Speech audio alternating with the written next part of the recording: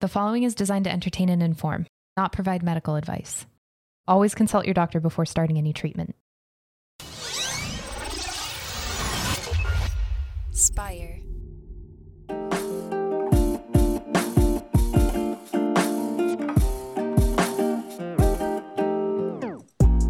Welcome back to the Kidney Stone Diet Podcast, the show about reducing your kidney stone risk and living your best life.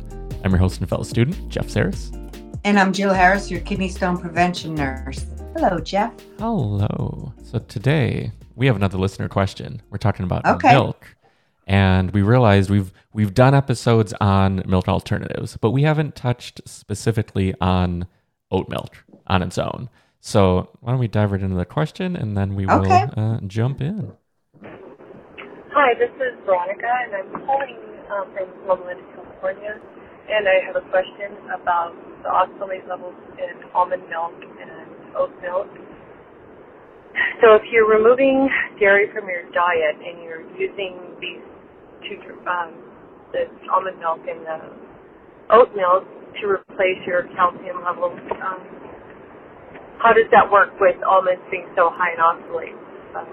Can you just give me some insight to that, please? Thank you. That was sweet, little Veronica from California. Yeah. So basically she's saying, okay, I'm not going to use dairy, Jill. So almonds are high in oxalate. And I know I can use almond milk if I don't use dairy or oat milk, but I better not use almond because it's high in oxalate, right? Mm-hmm. Basically, is that what she's saying? Yeah. Basically, yeah. Just if we're not doing dairy, then how are we going to get our calcium through milks, and what milks are safe, and what can we do here? Yeah, because it's a very good question, because so many of us don't do dairy for various reasons. It could be by choice, but a lot of times there's lactose intolerance. There's so many different things to take into consideration. And now when we throw oxalate on top of it and almond products and things, it's a whole additional layer to consider. Yes. So yes, many people don't do dairy for various reasons. So many of my patients, what I hear all day long is, Jill, I was drinking so much almond milk because I wasn't using dairy. And so we know that almond milk is higher in oxalate. And we have a nice little study on our website at kidneystonediet.com. You could just Google oxalate content of plant-based milks, kidney stone diet, and it will come right up. And you could see the highest one on the list is almond milk that was studied, and it is higher in oxalate. So it's anywhere between 27 and 50 milligrams of oxalate per cup. So you definitely don't want to waste your oxalate budget on almond milk.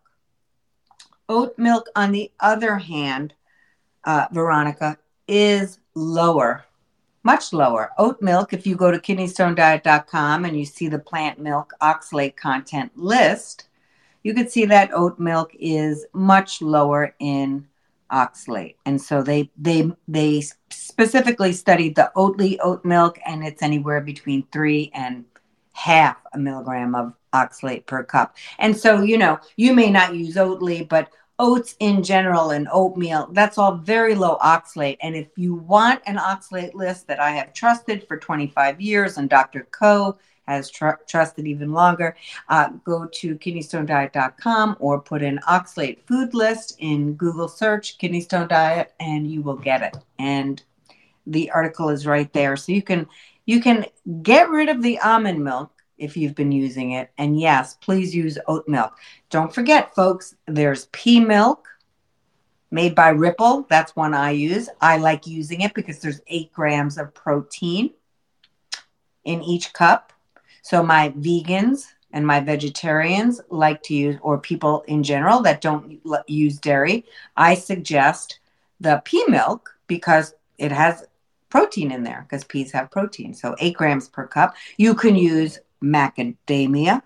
You can use rice milk. You can use flax milk. The whole list is at kidneystonediet.com. So make sure you put that in. Oxalate content of plant-based milks at kidneystonediet.com, and you can get the latest research on that. So I would use any other milk except almond milk that's on this list. Other milks that you may see and that are a little tastier because they're creamier are the cashew. Cashew, I would not use that. They're higher in oxalate.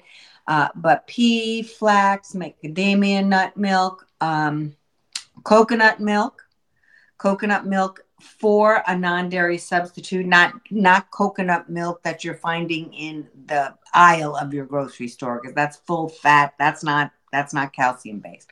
But they make non-dairy milks for with calcium milk. That's really good. I use that sometimes. So many other ways to get calcium needs met that is not dairy and not almond milk. Go to kidneystonediet.com. Mm-hmm. Yeah, and you can also find, excuse me, the coconut milk, flax milk, pea milk, and oat milk that Jill likes. These, again, aren't like particular endorsements. It's just that this is what Jill uses. She likes it. She's enjoyed it. So you might as well too. I don't want people to think you come in my fridge. I'm wearing my thermal underwear. And you will see right here, people. Ripple, ripple, ripple, ripple. Yeah. Yes. It's not a sponsor in any way. It's just what Jill likes and uses. Yep. 8 grams I get it because it's protein. And I'll tell you what, a lot of the patients I'm talking to all the time, they're not getting enough protein, especially if you're vegan. Because, and we have lots of content on kidneystonediet.com, the blog, I have a lot of patients that are vegan. They are not getting enough protein because now they have to slow their roll on eating all those beans and eating all the tofu. You could still have soy products if you'd like. They're a good source of protein. Just don't eat them every day in any quantity you want. But a lot of vegans they're like, oh my God, I need more protein. So I always suggest the Ripple because, if you're using a couple cups a day at that's 16 grams of protein right there for you. So it really helps when you're really low in protein. And by the way, folks, and then I'll be quiet. As we get older, we really need to maintain our muscle mass, because it declines after the age of 30, by the way. So, we got to get enough protein, and many people don't. So it's super important. He's just dying to come up here. Yeah, for anyone listening and not watching on YouTube, you get to see Finn right now just on Jill's lap. He's ready to play, ready to have some fun, I think. He's like, Mama, you've been on this show too long, taping all these shows today. Yeah. Mm-hmm. I really love that all of his fur. I know I brought it up last time, but he's back to himself again. Thank God. I'd say now with all of his fur grown back in after the little the mishap at the groomer. Thank God. He was bald. It was so funny. But anyway, yeah, thank you so much for the question and all around. I know this wasn't a vegan specific question, but you mentioned that, and yeah, we're talking about doing some more things specifically for people who are vegan to ensure that they're getting all the info they need and being able to approach the kidney stone diet in the way that best suits them. So calcium. Yes, I'm going to be doing some things for vegans, getting enough calcium, getting enough protein. These are things they struggle with. So yes, we'll be helping them out. Yeah, definitely. So yeah, anyone else with a question, the number again is 773-789-8763, or you can email a voice memo to podcast@kidneystonediet.com. And again, everything can be found at kidneystonediet.com, where you find the meal plans, where every week you get inspiration for what you can eat throughout the week to showcase just how much and how diverse of a diet you can have while still meeting all of your needs within the kidney stone diet.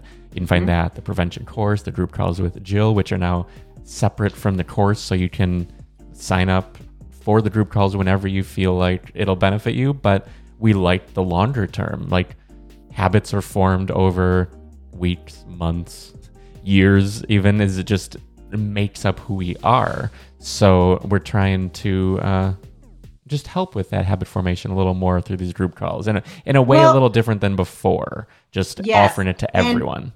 Yes, and I can't tell you how many people lose weight through that group.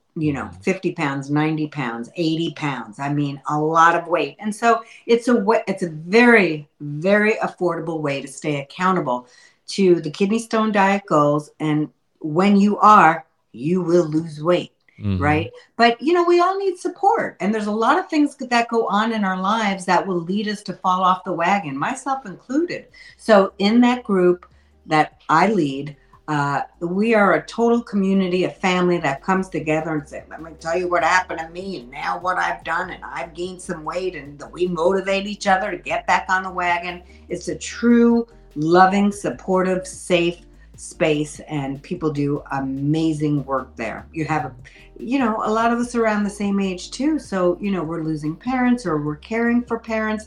We're still caring for kids. And it's like, how do you balance all this stuff up and take care of yourself? It's nearly impossible. So it helps patients and students keep accountable to the kidney stone diet so they can just live their best life. Right? Yeah, so if you want to find that and everything else, all the different ways you can work with Jill, again, that's kidneystonediet.com. So thanks again for tuning in, and we'll see you all next week. Thanks, Veronica. Great question. Everybody have a good day.